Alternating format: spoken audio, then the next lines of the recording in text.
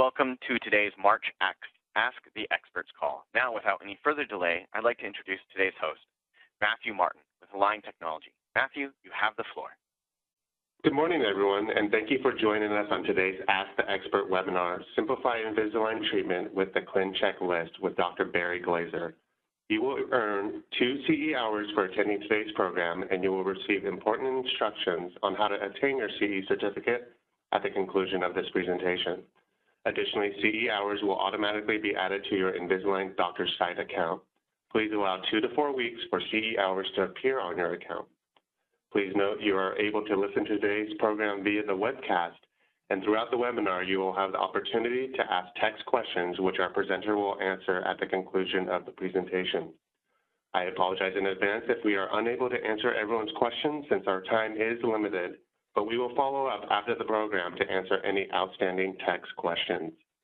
Today's program will be archived in its entirety 1 week from today on the Education tab of your Invisalign Doctor's Site account, where you may also access archived version of all previous Ask the Expert programs anytime for CE hours.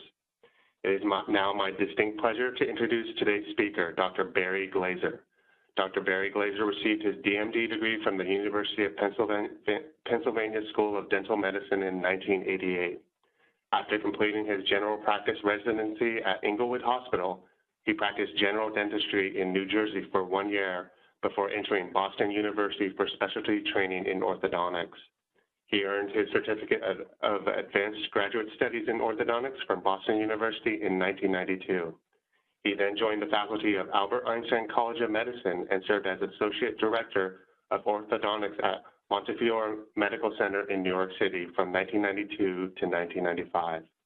He began his private orthodontic practice in 1994 and currently practices in Cortlandt Manor, New York.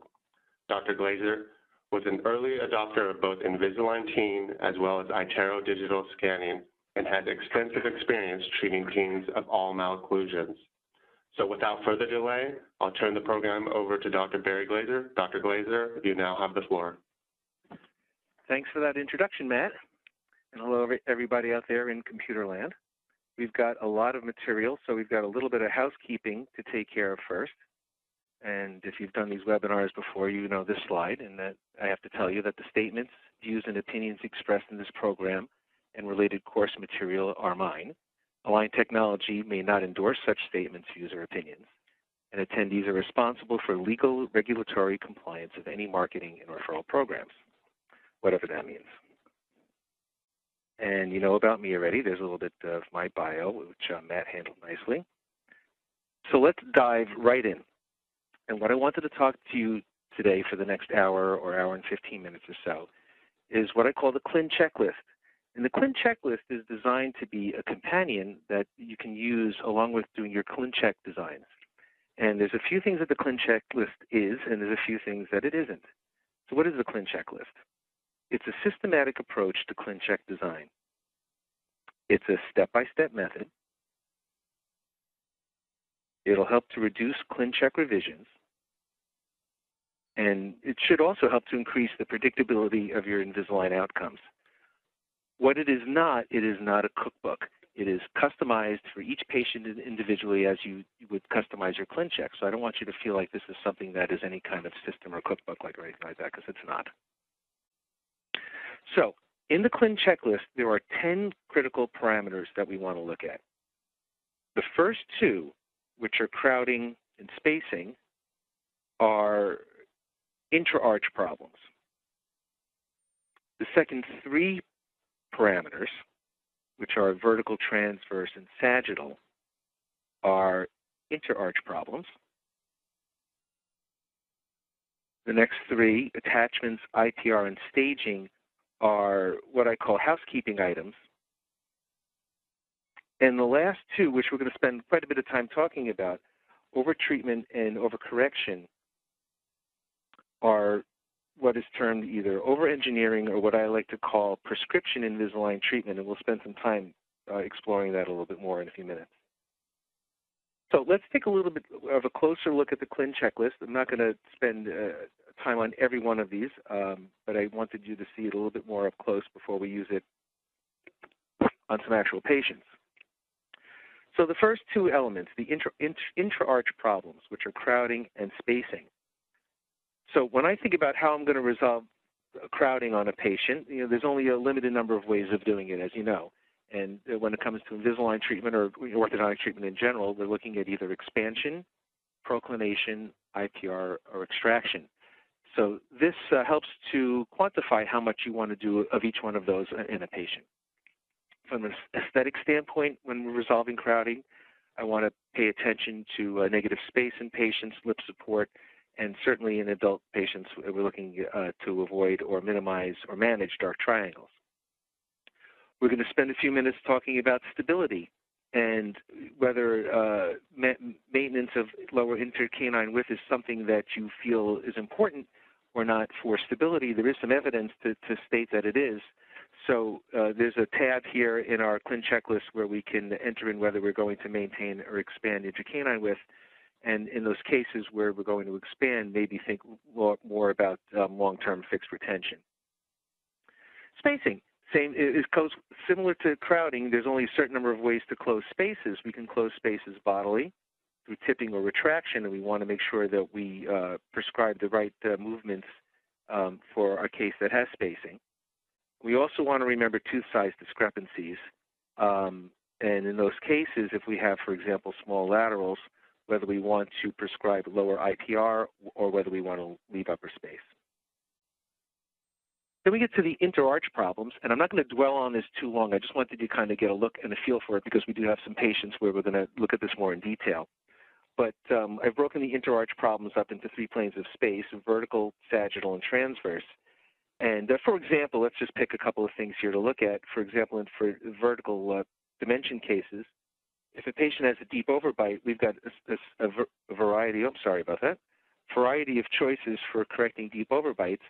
And this CLIN checklist lets you think a little bit more specifically about, in a particular case, if you want anterior intrusion, whether you want it in the upper arch or lower arch and how much, versus, let's say, posterior extrusion. So I think you get the idea. You can sort of look through this, and this talk will be archived, and you'll be able to access it next week, too, so you can go back and look at these a little bit more in detail. And I will make every effort to get a copy of this CLIN checklist in Word form available to you as well. One thing I wanted to, we'll skip over sagittal for now. We'll talk about that in the few cases that I'm going to show you. But one thing I wanted to talk about in transverse dimension is this upper posterior BRT.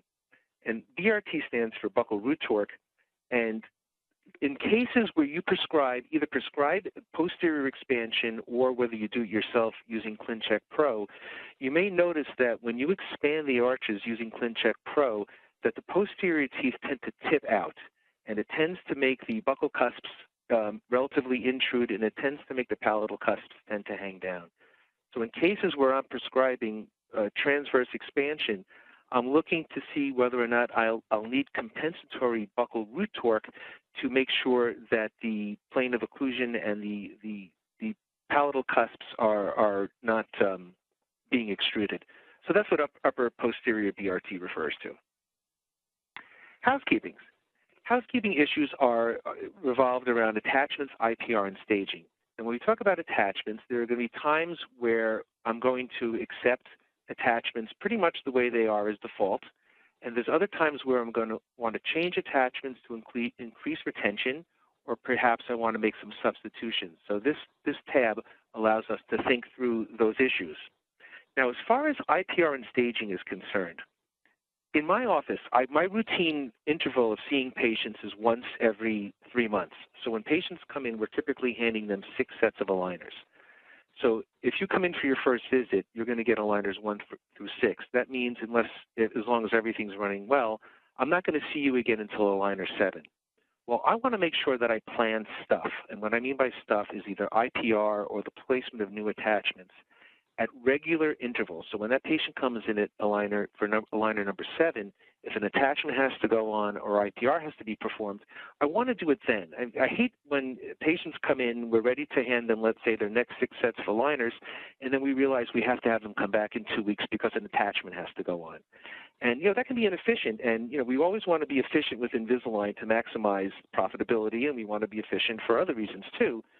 So why have more visits than you need?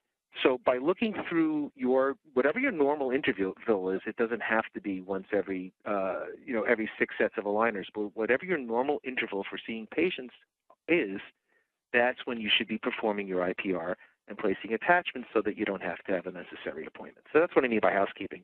And the same thing with staging. We want to perform IPR at certain stages, and the same thing with new attachments. So that's housekeeping.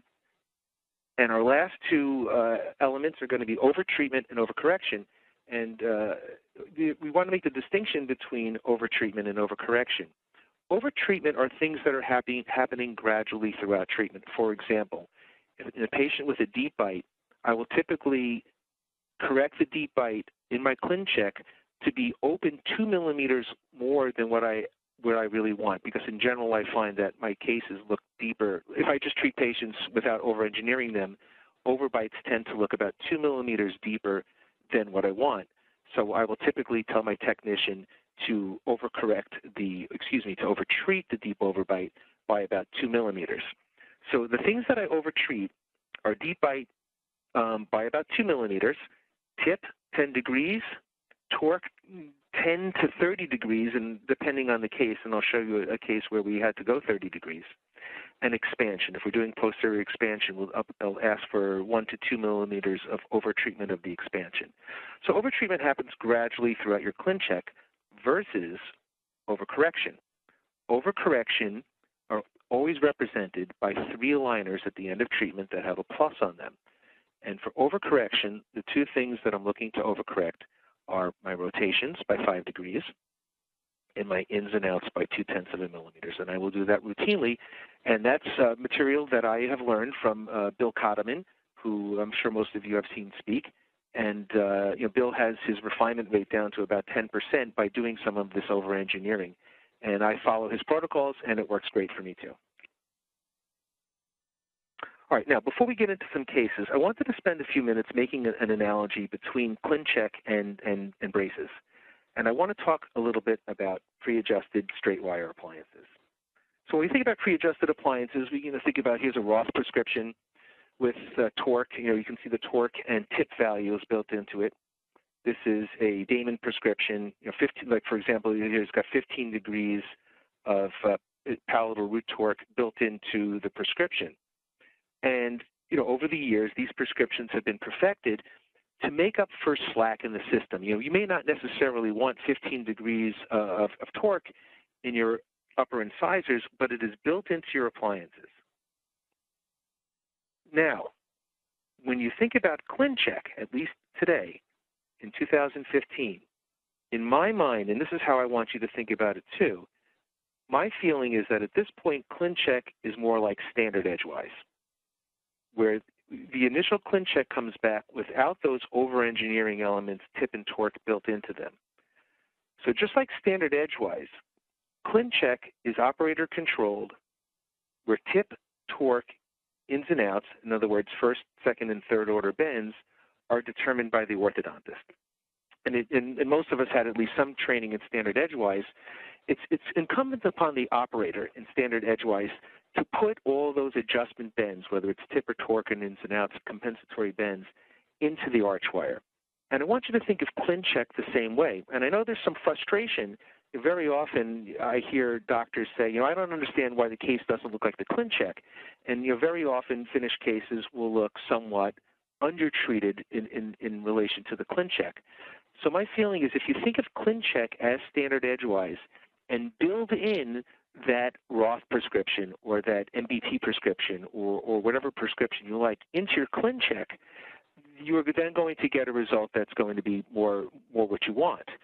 And just like you do with pre-adjusted appliances. Like for example, you may not want 15 degrees of torque on your upper incisors, but we do know that there is slack in the system, that there's play between the arch wire and slot. So just like straight wire appliances, extra tip, torque, and vertical correction must be built into every ClinCheck plan to account for slack in the system. So I hope that makes sense, and I hope it will make you feel a little bit better about going ahead and being proactive and being maybe a little bit more aggressive about building some over-engineering into your ClinCheck. All right, so let's get back to the ClinCheck list, and let's talk a little bit about crowding. Now clearly, orthodontists are adept at resolving crowding, and we all realize that there's only a certain number of ways to resolve it, and that's expansion, proclination, IPR, and extraction. We're not going to spend time, just don't have enough time today to talk about extraction. But we also know that there are implications, and that each case gets, not every case gets the same amount of expansion or proclination because there are implications. There are periodontal implications, aesthetic, functional, and there are also implications as far as long-term stability. And this is the part of our session where we're going to spend a little bit of time looking at some of the evidence. And I think evidence-based dentistry is a good place to be. I like to look at research and try to base my treatment protocols on the literature. And the literature is very, you can find evidence for almost everything, but when it comes to long-term stability, it's one of the areas that I feel is pretty well hashed out in the literature. And I direct you to a paper written by Burke and Associates in the Anglo-Orthodontist in 1997. And that paper was a meta-analysis of mandibular intercanine width in treatment and post-retention. So meta-analysis, they basically took 26 studies and combined those 26 studies into a meta-analysis to come up with a real solid conclusion. And in a nutshell, the authors found that regardless of treatment modality, if the mandibular intercanine width is expanded during treatment, it will contract post-retention and return to the post-treatment dimension. Now, we're all familiar with the little studies, and we know that relapse is an issue in 2/3 of our patients, regardless of treatment modality. My feeling is that, why not look for trouble? And if we routinely are expanding the intercanine width and not thinking about fixed long-term retention, we're probably going to be inviting, at least the literature says, we're going to be inviting more relapse as the intercanine width contracts. And I think it's one of the beauties of ClinCheck in that we can really dial in our intercanine width pre and post-treatment and try to keep it from expanding it. So with that in mind, let's look at the ClinCheck list in action, and let's meet Gilbert. Now, Gilbert is a 31-year-old male. He's class 1. He's got a normal overbite and a normal overjet. He has moderate to severe upper and lower crowding. And we'll spend some time looking at his labially displaced upper laterals. Lower right 3 is partially blocked out of the arch, and he has a normal profile. So here's Gilbert. Now, I do want you to do one thing for me this afternoon, or morning, depending what time zone you're in, and that's to suspend the treatment plan aspect of this. Excuse me. Let me try that again. Suspend your treatment planning mind. And what I mean by that is that I treated Gilbert non-extraction. Now, I know what happens. We sit in meetings, and you elbow your friend, and you go, I wouldn't have treated it that way, or I would have taken out an incisor. And clearly, there's a lot of ways we could treat Gilbert. But I want you to forget about that for now, and I want you to take a look at the level of control that I was able to obtain treating him with Invisalign by using the ClinCheck list. His PAN is non-contributory, and his Ceph is also non-contributory. Okay, so here's the ClinCheck list.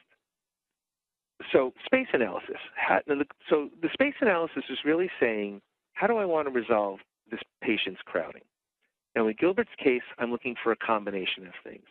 I'm looking for a combination of expansion. And when I refer to expansion, I'm talking about expansion distal to buccal expansion distal to the canines. He can benefit, at least in the lower anteriors, from proclination. And we're going to make up the difference with IPR. Now, that's how I'm doing it. Now, you have to decide for yourself how you would treat a patient like Gilbert, and you may decide that you want to do, for example, more IPR or more expansion. And I don't know if there's there's a cookbook for that. But the ClinCheck list will help you to sort of determine how much you want to do of each. We definitely want to improve his negative space. He has inward-leaning posterior teeth. Now, I still want to maintain his intercanine width, because I'm still looking to try to increase the chances for long-term stability. So let's see if that's possible. Now, posterior expansion, by the way, has been shown in the literature to be more stable. On average, 1 to 2 millimeters per side, so 2 to 3 millimeters in total of buccal expansion seems to be more stable long-term than intercanine expansion. So why not bias our case to expanding posteriorly, making up the difference with a judicious amount of proclination and IPR. So that was my thinking on Gilbert's case. Well, he doesn't have any spacing, so we can skip over that in the Klein checklist. Now, vertical dimension. He doesn't really have a significant deep or open bite. However, there's a few things I want to look at. In particular, I want to look at his incisal display. Gilbert's incisal display is normal, but I do want to improve his smile arc. So I want to improve his smile arc in this case by the extrusion of the upper right and upper left lateral incisors. Now, thankfully, in this case, the extrusion that he needs, for the most part, is relative extrusion. And as you know, relative extrusion is a relatively, pardon the pun, predictable movement. These upper lateral incisors need to be tipped down and back, and that movement will happen predictably.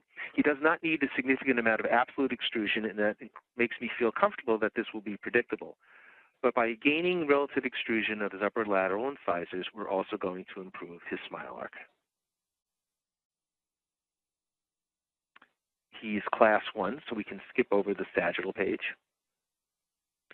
In the transverse dimension, we are looking for some dental expansion in the posterior segments, but he does not need buccal root torque in the posterior because he has lingually inclined upper posterior teeth to begin with. So in this case, as the posterior teeth expand, they're simply uprighting, so he does not need to have them any buccal root torque. Attachments. Now, this is one of those cases, let me just go back for a second here. This is one of those cases where, for the most part, I accepted the default attachments. We had optimized extrusion attachments on the laterals, which are going to help, although most of the movement is relative. So there wasn't a lot of change that I had to make in the attachments. IPR. Now, this is a case where I prefer to do anterior IPR, but I also prefer to do some round tripping. And my feeling is that by doing round tripping, it gains better access to do more judicious and conservative IPR.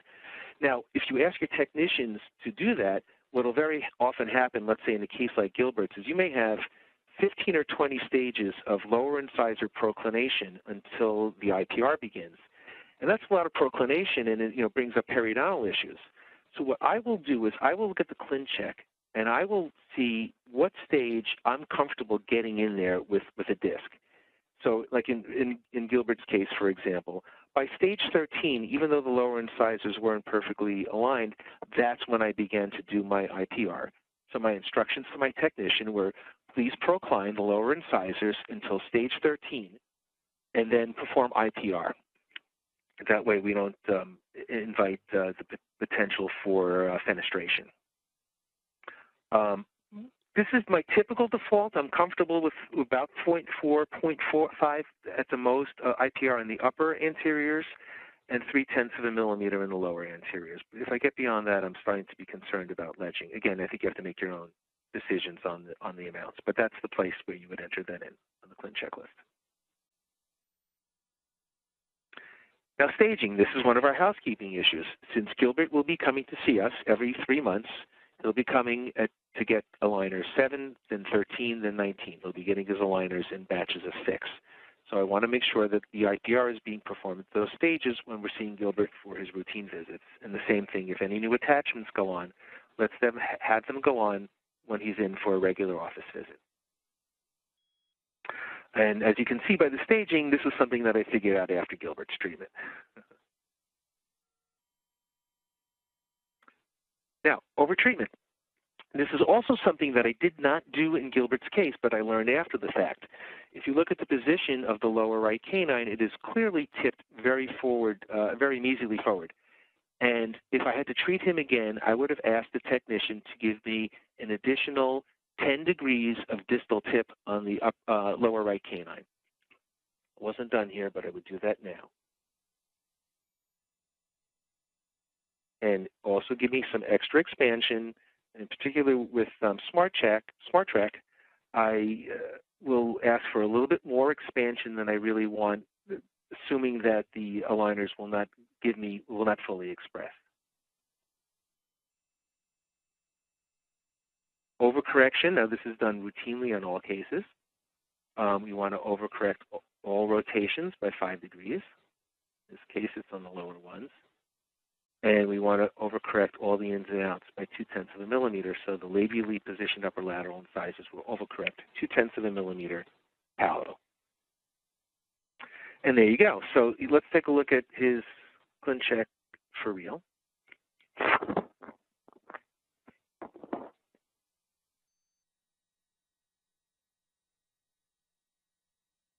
I would imagine most of you have downloaded ClinCheck Pro. And if you haven't, I find it to be a great tool to make the last little adjustments and tweaks. All right, so here's Gilbert's ClinCheck.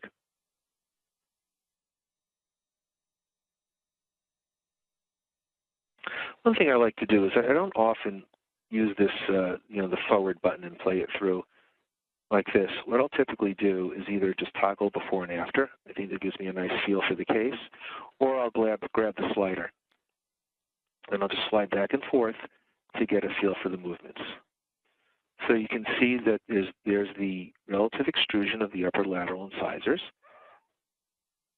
If I had to do this again, I would grab the lower right 3 with ClinCheck Pro and prescribe in another 10 degrees of distal crown tip for some overtreatment. And I would prescribe, which you don't see here, I would prescribe the overcorrection.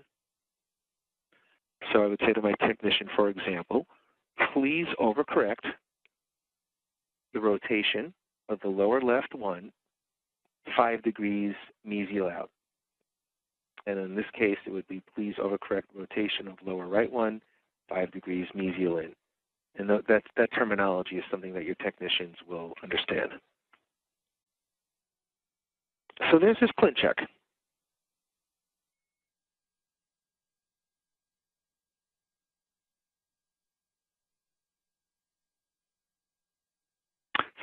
So let's see how we did. Here's his before. And so here's Gilbert in 25 months. Case turned out well. Maintain the intercanine width. So maintain the arch form. And that's something that you can measure on your ClinChecks. So we were able to do this. I mean, he happened to have somewhat collapsed arches in. So by uprighting some judicious proclination, you see not too much of the lower anteriors, we were able to align the arches non-extraction. Again, I think my alternative treatment plan in this case was taking out a lower incisor. I think that case would have worked out as well that way. But as you can see, we're able to couple the incisors, get the laterals into good position, and I do think that the Clin checklist helps me to think these cases through. And that's what his ClinCheck predicted. And I think we got pretty close. His final pan looks good. I'll show you a little morph here between his before and after. And, certainly he was non-growing, so we weren't expecting any growth. We see a 3-degree change in his lower incisor position. His mandibular plane angle wasn't changed. And typically, a vertical control with Invisalign is something that you get really nicely. We don't typically rotate mandibles down and back. Here's Gilbert at 15 months, and he's still holding up well. Total treatment time is 25 months, 2 refinements, and he's in Vivera retainers. All right, so that's a quick overview of crowding. So let's talk a little bit about spacing. So again, only a certain number of ways that we can close spaces. We can close spaces bodily. And in those cases with Invisalign where we're closing spaces bodily, I'm always thinking about vertical attachments, or if you get the optimized root control attachments to maintain the position of the roots. And I'm also thinking about virtual gable bends, where we want to get additional root movement. The ideal thing to do in a case where patients are spaced and they need bodily movement is to get the apices moved first. So you want to sort of get a root tip movement first and then close the space coronally. So that's what you have to think about. You have to think about root control in bodily movement versus tipping, where you don't need any gable bends or attachments. Simple tipping is an easy movement for Invisalign. The third way to close space is by retraction. And in cases where we have incisor retraction, just by closing the radius as we close teeth and retract them, we can close up space. Tooth size discrepancies. I think it's a big bugaboo, and I know the question comes up all the time about posterior open bites in Invisalign. My personal feeling is that there's more posterior open bites that are being caused by loss of upper incisor torque than from what people think, which is inadvertent posterior intrusion. And I'll illustrate this in a few minutes in the case. But for patients with tooth size discrepancies, it's very nice to be able to work that out in the ClinCheck. If you have small upper laterals, for argument's sake, how do you want to handle that? Do you want to maintain space for bonding? Do you want to leave space in the upper arch? Or do you want to do lower IPR? And I do think there's a big relationship between tooth size discrepancies that are maybe undiagnosed and posterior open bites. In the latest version of ClinCheck Pro, you have a Bolton analysis on every case. So that's something that I look at in every case too. And even from a practice management standpoint, I think it's nice to have a conversation with a patient before you treat them, where you say, look, you've got small laterals. We can either, you can give them the options, close the space or leave space in the posterior or do IPR or set you up for bonding. But it's very nice to have that conversation pre-treatment. I find it much more awkward if it's 18 or 24 months into treatment and now you have to sit down with the patient and say, listen, we have to send you to your dentist for bonding. And patients sometimes feel like you're making an excuse. So one of the beauties of setting these cases up with ClinCheck is you see those things obviously before you've treated the patient, and it's a nice opportunity to communicate those issues to the patient and let them decide how they want to handle it. So a case like this is a slam dunk with Invisalign. No attachments needed. It's simple tipping. You can treat this patient with a rubber band and close up the space. So on the ClinCheck list, when you go to your spacing tab, you're just basically going to confirm to yourself that it's simple tipping and not worry about it too much. And this is what your ClinCheck would look like. That movement is super predictable. And that's, in reality, what we achieved for this patient. Versus this patient. Now, this patient presents with a variety of challenges. In particular, she is congenitally missing her upper left lateral incisor, and our treatment plan is to open up a space for an implant. So here's her pre-treatment pan. Now, we're not going to spend any time looking at the peg lateral on the right side, but there's not much space on the upper left. So we've got to get that canine distalized and open up a space for implant preparation. So in that case, we are looking for over-treatment. And this is another time when you're going to look for over-engineering. And we want to over-treat the distal tip of that upper left canine by 30 degrees. And this is what it looks like. And that would be my instructions to the technician. Please over-treat distal root tip, upper left 3 by 30 degrees. Why? Because, and this would be the same, quite frankly, if the patient were being treated with braces. If I were treating this patient with braces, I would cheat the bracket position to give myself some extra distal root tip. Well, it's the same thing with Invisalign as it is with braces. There is some play in the system, and Invisalign can underperform. So if you have a ClinCheck that has that canine straight up and down, chances are it will still be tipped, and the root will still be mesial. Why 30 degrees? It's somewhat arbitrary. But in a case like this, I think for sure when we're looking to not only get the canine upright, but maybe bias it a little bit distally, 20 to 30 degrees is a reasonable amount to ask your technician to do. And you obviously monitor the case. If it looks like the tooth is tipping too much, that would be a good time for a mid-course correction. And I do have to say that these optimized root control attachments, they work really well. And I know they look small, but if you put them on there nicely and have them nice and crisp, I have been seeing very, very nice control of root position. So here's the patient pre-treatment. Here she is at a year, and here she is 20 months into treatment. And so you can see, based on the ClinCheck, that the root is not tipped distally 30 degrees, but is in relatively good position. So if you over-engineer your root tip, you can move roots. In this case, I think sort of, it shows that. You can move roots with Invisalign. Just make sure that you ask for more than you need. Hope that makes sense. So let's put everything all together, and let's meet Kyle. I treat a lot of teens, so we're going to spend some time talking about some teen treatment too. Kyle is 12 and a half. And by the way, if you don't treat teens, you should, because they are my best patients. I know, and there's a concern that they're not going to be compliant, and I know parents say that too. But I have to say that my teen patients, in particular, the high school kids, they're the best, and they're very motivated to wear their aligners, and their teeth track really well, and it is my favorite part of my practice. So there you go. Kyle is Class 2 Division 1. He has protrusive and spaced upper incisors, mild lower crowding, with a deep impinging overbite and a large overjet, and a convex profile. So here's Kyle. So if Kyle walked into your office, would he be an Invisalign candidate? Well, I'm here to say that he's a great Invisalign candidate. He's a nice kid. He's motivated. And there's some things about his clinical presentation that actually are in our favor. And we'll spend some time talking about that right now. His pan, well, after I show you his pan. His pan is non-contributory. Skeletally, the typical skeletal pattern for a teen Class 2 Division 1, somewhat of some degree of mandibular retrognathism.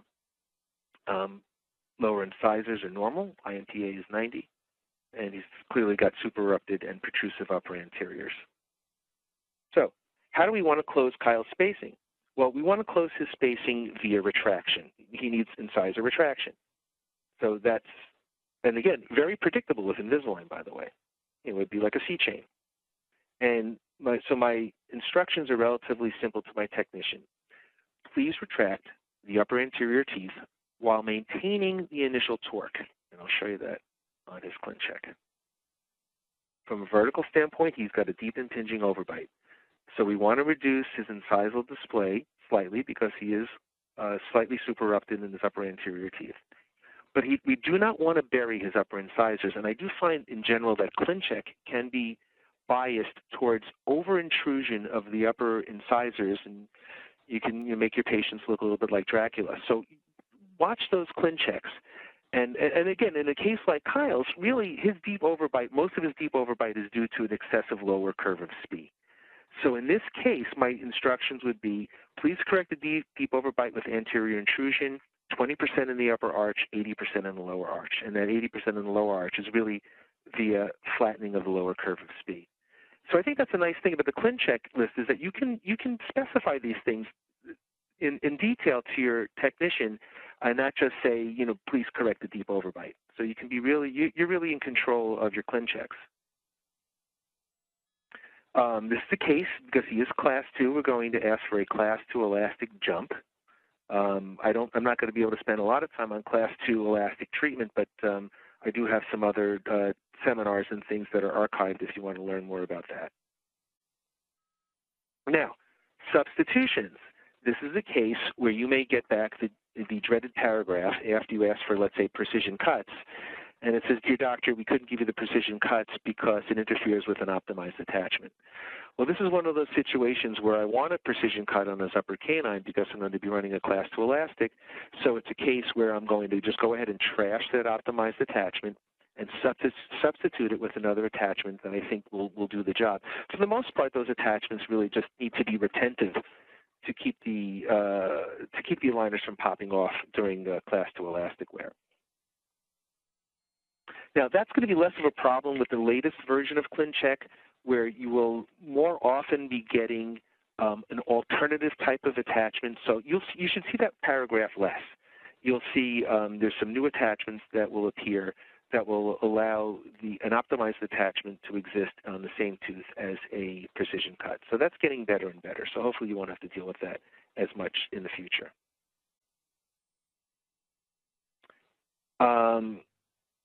And again, like we said before, we want to perform, we want to perform IPR and attachment staging. We want to check our IPR and attachment staging on every case to avoid unnecessary additional appointments. Not the end of the world, but we do want to be efficient, and and patients appreciate that too. Now, deep bite. He started with a deep impinging bite. I want his final ClinCheck to show a slight open bite. And the analogy here would be, let's say you were going to treat this patient with braces, and you placed upper and lower reverse curve arch wires. But clearly you don't want the arches to ultimately look like the reverse curve arch wires, but you're putting in an over-engineered reverse curve arch wire because you know it won't fully perform. So we do the same thing with our ClinChecks. And if you think of a recurve, you could do the same thing in your ClinChecks to try to get your bite corrected to the proper vertical dimension. And we want to also overtreat the upper incisor torque by 30 degrees. Now let's take a look at his routine overcorrections. Nothing exciting here. But I want to get to his ClinCheck because I want to talk about that upper anterior torque and why it works in our favor. You may look at this case first and think, oh, it's not an Invisalign case. But what Kyle has built into his case is built-in over-engineering. And what I mean by that is that if we look at the initial torque on his upper incisors, and you look at the way I've managed it as I'm retracting, my instructions are please retract the upper incisors while maintaining the initial torque. And you can see where he finishes. I did not allow the upper incisors to tip in at all. Now, you can look at this ClinCheck and say, that looks like a crazy-looking ClinCheck. He doesn't have anterior contact. He's got way too much torque. But remember the analogy of the pre-adjusted appliances, and that you got full expression on your Damon prescription. If you could get full expression, this is probably what the teeth would look like. So we prescribe this in our ClinChecks knowing we're not going to get it. We know that we're going to underperform. So if you can take your smartphone out and take a picture of this. I'll give you a second to do that if you want. Or just wait for next week for the talk to be archived. This is what my ClinChecks will look like. They'll be over-engineered, 20 to 30 degrees of additional palatal root torque. If the patient starts out with a deep overbite, we're going to get at least 1 to 2 millimeters of overtreatment of the deep overbite, knowing that in reality he's going to look deeper. So this would be a good prototype for what your ClinCheck should look like. Now, it brings up the issue if you show this to a patient, sometimes there's an issue with that. But I generally don't show my patients ClinChecks, so that solves that problem.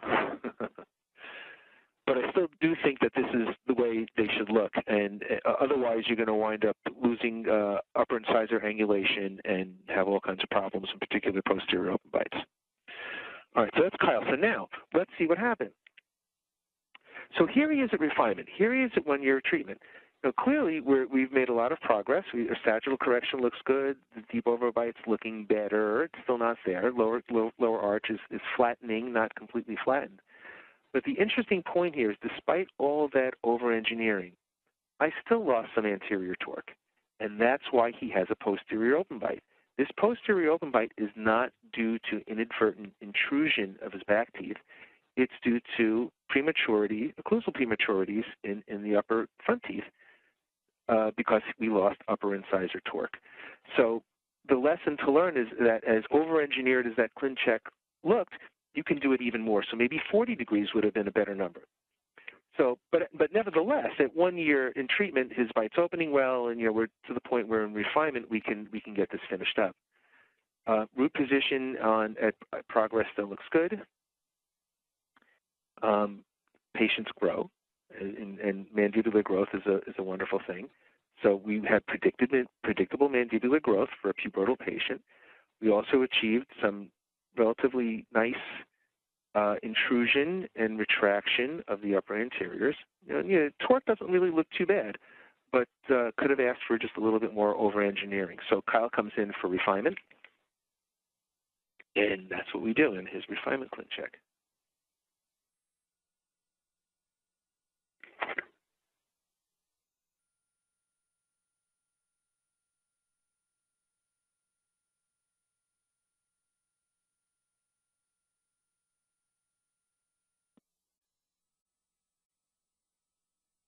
You should by now. You should know what this is gonna look like.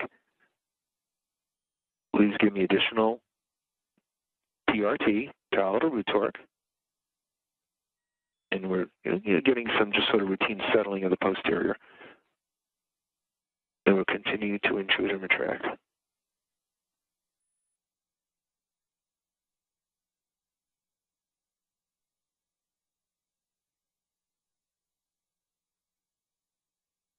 Now you may say to yourself, well, why doesn't Align Technology just give us this stuff? If this is the way that aligners really behave, why don't they do it for us?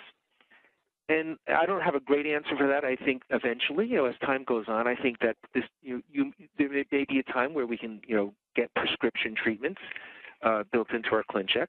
I just don't think it's there yet. So for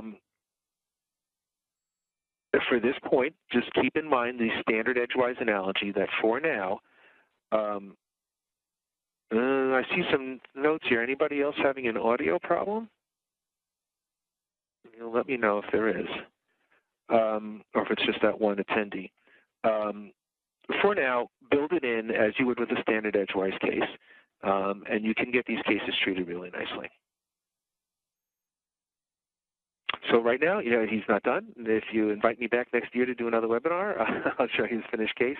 But I wanted to give you an idea of how you manage these cases and to not necessarily go straight to posterior elastics. Always look at your anterior torque and your anterior occlusion, and look to that first for when you're managing posterior open bites. We are doing fantastic on time. Tim is our last case. So we're doing great, and we will have time to finish up and have time for Q&A. So here's Tim. You can tell when he started treatment based on the Bieber haircut a couple of years ago. He's another great kid. And again, I will say it again. Teenage patients have a bad rap. Everyone assumes that they're not going to be compliant, but most of them are, and most of them are really nice kids. And if you sort of cherry pick your teen patients, the kids that are doing well in school, and the kids who are Eagle Scouts and that kind of thing, you can do really great treatment with Invisalign Teen. So he's 12 and a half, class 1, moderate upper crowding, mild lower crowding. We'll spend some time looking at his palatally displaced upper laterals with a normal profile. And again, you may look at that case and say, wow, those laterals are going to be impossible. I need to, not an Invisalign case. Now, I look at those laterals and think, okay, maybe that's a case where I might, for argument's sake, flip my brackets upside down, knowing that as I'm going to bring those laterals forward, I'm going to tend to lose torque. So we can do the same thing with Invisalign, the analogous thing. Nothing exciting here or here. So let's look at Tim's ClinCheck list. So space analysis. How do I want to resolve his crowding? Well, I want to resolve his crowding through expansion and proclamation. Let's go back here for a second. Okay, expansion. Well, Tim's case is a natural because he's got a unilateral dental crossbite on his right side. So we need to, just by gaining normal arch symmetry, we're also going to gain space to align his laterals. Small amount of proclination of the upper centrals, in addition, gives us all the room we need to create space for lateral alignment. Negative space on his upper right side as well. So we want to improve that by posterior expansion on the right side. Want to maintain his lower intercanine width, and that's sort of a routine thing for stability. Now, posterior expansion, clearly he needs posterior expansion. He's going to need more in the maxilla than the mandible. And mandibular arch is relatively well formed. Your technician creates space for alignment of upper right 2 and upper left 2 with posterior expansion and labial movement of upper right 1 and upper left 1. Rotate the upper right 6 mesial out simultaneously with expansion. And that's, again, he needs it. And that movement is a natural. That tooth the aligner is going to push against the lingual surface, and it's going to rotate out into better alignment while we're improving the arch form. He's not spaced, so that we can skip over that. He doesn't have a vertical dimension issue, so we can skip over that as well. Nor does he have a sagittal, so you just skip over them. He needs dental expansion. Dental expansion is more predictable in his case since the upper right 7 is not in crossbite. And you'll see on his ClinCheck, his upper right 7 and his upper right 3 are not in crossbite. Those cases are very predictable for expansion. And it's almost like a bow and arrow effect. And you have 2 anchor points. You have the canine and you have the second molar. And these cases treat out well. not so easy if it wouldn't be so easy if that upper right 7 were in crossbite. And those are cases where it depends on how bad it is, but if it's really bad, I probably would be thinking about pre-Invisalign palatal expansion versus trying to get that with the aligners. But in a case like this, it is not one to worry about. It works very, very predictably. Optimized attachments work fine. He got optimized extrusion attachments on the upper right 2 and the upper left 2. Why? We want to prevent relative intrusion during labial movement, and I think you can all see that. If we just allowed these teeth to tip forward, we would wind up with an incisal edge that was way too incisal, and the teeth would tip forward and they would relatively intrude. So as the upper laterals are coming forward, we need to have compensatory extrusion, and we need to have compensatory buccal root torque. Doesn't need any IPR. The expansion gives us all the arch length that we need.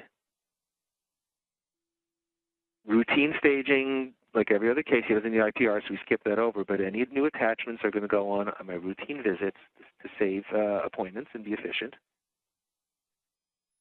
Torque. Please overtreat the root torque of the buccal root torque of the upper right 2 and the upper left 2 by 25 degrees. And let's overdo our expansion by 2 to 3 millimeters. Overtreat it. Dear technician, please move the upper right 2 and the upper left 2 labial while applying 25 degrees labial root torque to prevent tipping. And I try to keep these are typically how I'll write my instructions. I'll try to make them bullet points, not paragraphs. I will number them so if the technician does miss one, we can always go back and say, listen, you forgot to do number 3. Please reread those instructions and do that on the next version of the ClinCheck. So numbering is nice, just keeps things organized. Routine overcorrection of rotations and ins and outs. Every case.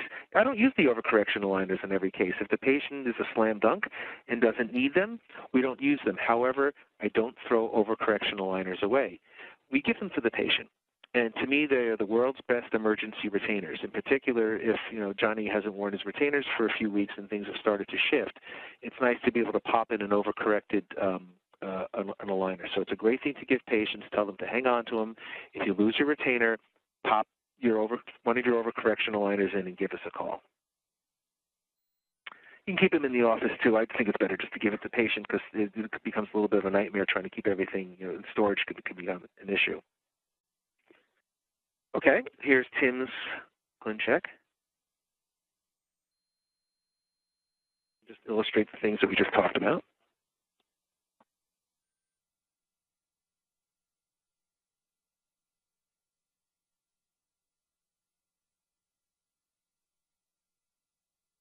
So please move the upper right 2 and upper left 2 forward while giving us compensatory. You can really see it. I think a better illustration is right here. Compensatory and additional buccal root torque to prevent tipping. Now, I can tell you, I'll show you Tim's finished case. I can tell you that I did 2 refinements.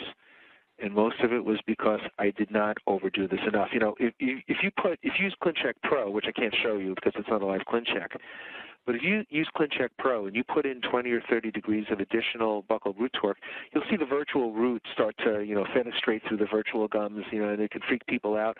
But it's, obviously that doesn't happen. But you can really overdo these.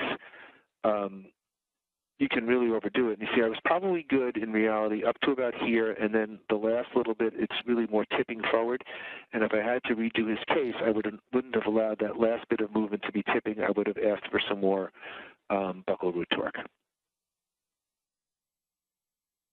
And you can see it here, too. You can see even in the finished ClinCheck that we don't really have as much as we need here. So this is a nice view, and don't be afraid to zoom up. Tip from Gary Brigham, a fantastic orthodontist who practices in Scottsdale, Arizona. His tip is when you do your ClinChecks, do it on the biggest monitor you can fit on your wall. So if you can fit a 60-inch flat screen, that's how you should do your ClinChecks, because the bigger you make them, the more you can see. So, don't be afraid to really zoom up on these. And then had I done that, I probably would have seen that tooth does need more buccal torque than it has. So here's Tim at the beginning. 22 months later and 2 refinements later, here we are. Now, we did ultimately achieve what I think is a good result. I think aesthetically, I think the gingival margins look good and the root position is good. So you can do this with Invisalign if you just think it through, take your time, and monitor the cases. Here's Tim at 1 year. I think he's still holding up well. So, we want to do our treatment not only for good short-term results, but we're trying to look for good long-term stability as well, obviously. And that's what we predicted in the ClinCheck. Root position looks good. 22 months of treatment time. 2 refinements, and he's in Avera retainers. So, it always amazes me how quickly that hour goes by. So in conclusion, my suggestion is to use the ClinCheck on every case. Just print out a copy of it and tape it up next to your computer or wherever you do your ClinChecks. And at least at the beginning, go through it step by step. It just helps you to prevent missing things and making errors. And I think you'll find that your ClinChecks will come back more complete, and you'll have less things to do. And you forget. I mean, we all do that. Especially if you do ClinChecks, let's say in between patients, it's very easy to miss stuff. So by using the checklist, it's just another way of checking up on yourself to make sure that you're thorough on every ClinCheck. Modify it. These are the parameters that I use. I mean, it varies from where you practice and where you went to school. So I think you modify it as you see fit to add or eliminate things that aren't pertinent in your treatment philosophy. It'll help to reduce revisions, and I do think it helps to increase predictability. So that's an appetizer, and there's a lot to talk about, but we only have an hour. If you want to learn more about the ClinCheck list and my philosophy of setting these cases up, you can check your local listings for a CT2 course near you. I have a few coming up, so if you happen to be lucky enough to live in Nashville or Tampa, I will be in Nashville on June 12th, and I will be in Tampa on June 19th for a CT2 course where we spend a whole day devoted to looking at cases and really spending more time diving into the deep end of the ClinChecklist pool. For the second half of the year, that schedule is not out yet. It should be coming out relatively soon, though, for CT2 courses that I'll be giving in the 3rd and 4th quarter. And then you have to get your CE credit. So why don't we turn everything back over to Matt here so you can get information on how to get your credit. Thank you, Dr. Glaser, for the great presentation. I want to cover one quick thing that's very important in order to receive your CE certificate for this program. Currently on the screen right now, there's a link to take a quick survey. Once you complete your survey, you will have immediate access to your CE certificate, so please go there after the completion of the program.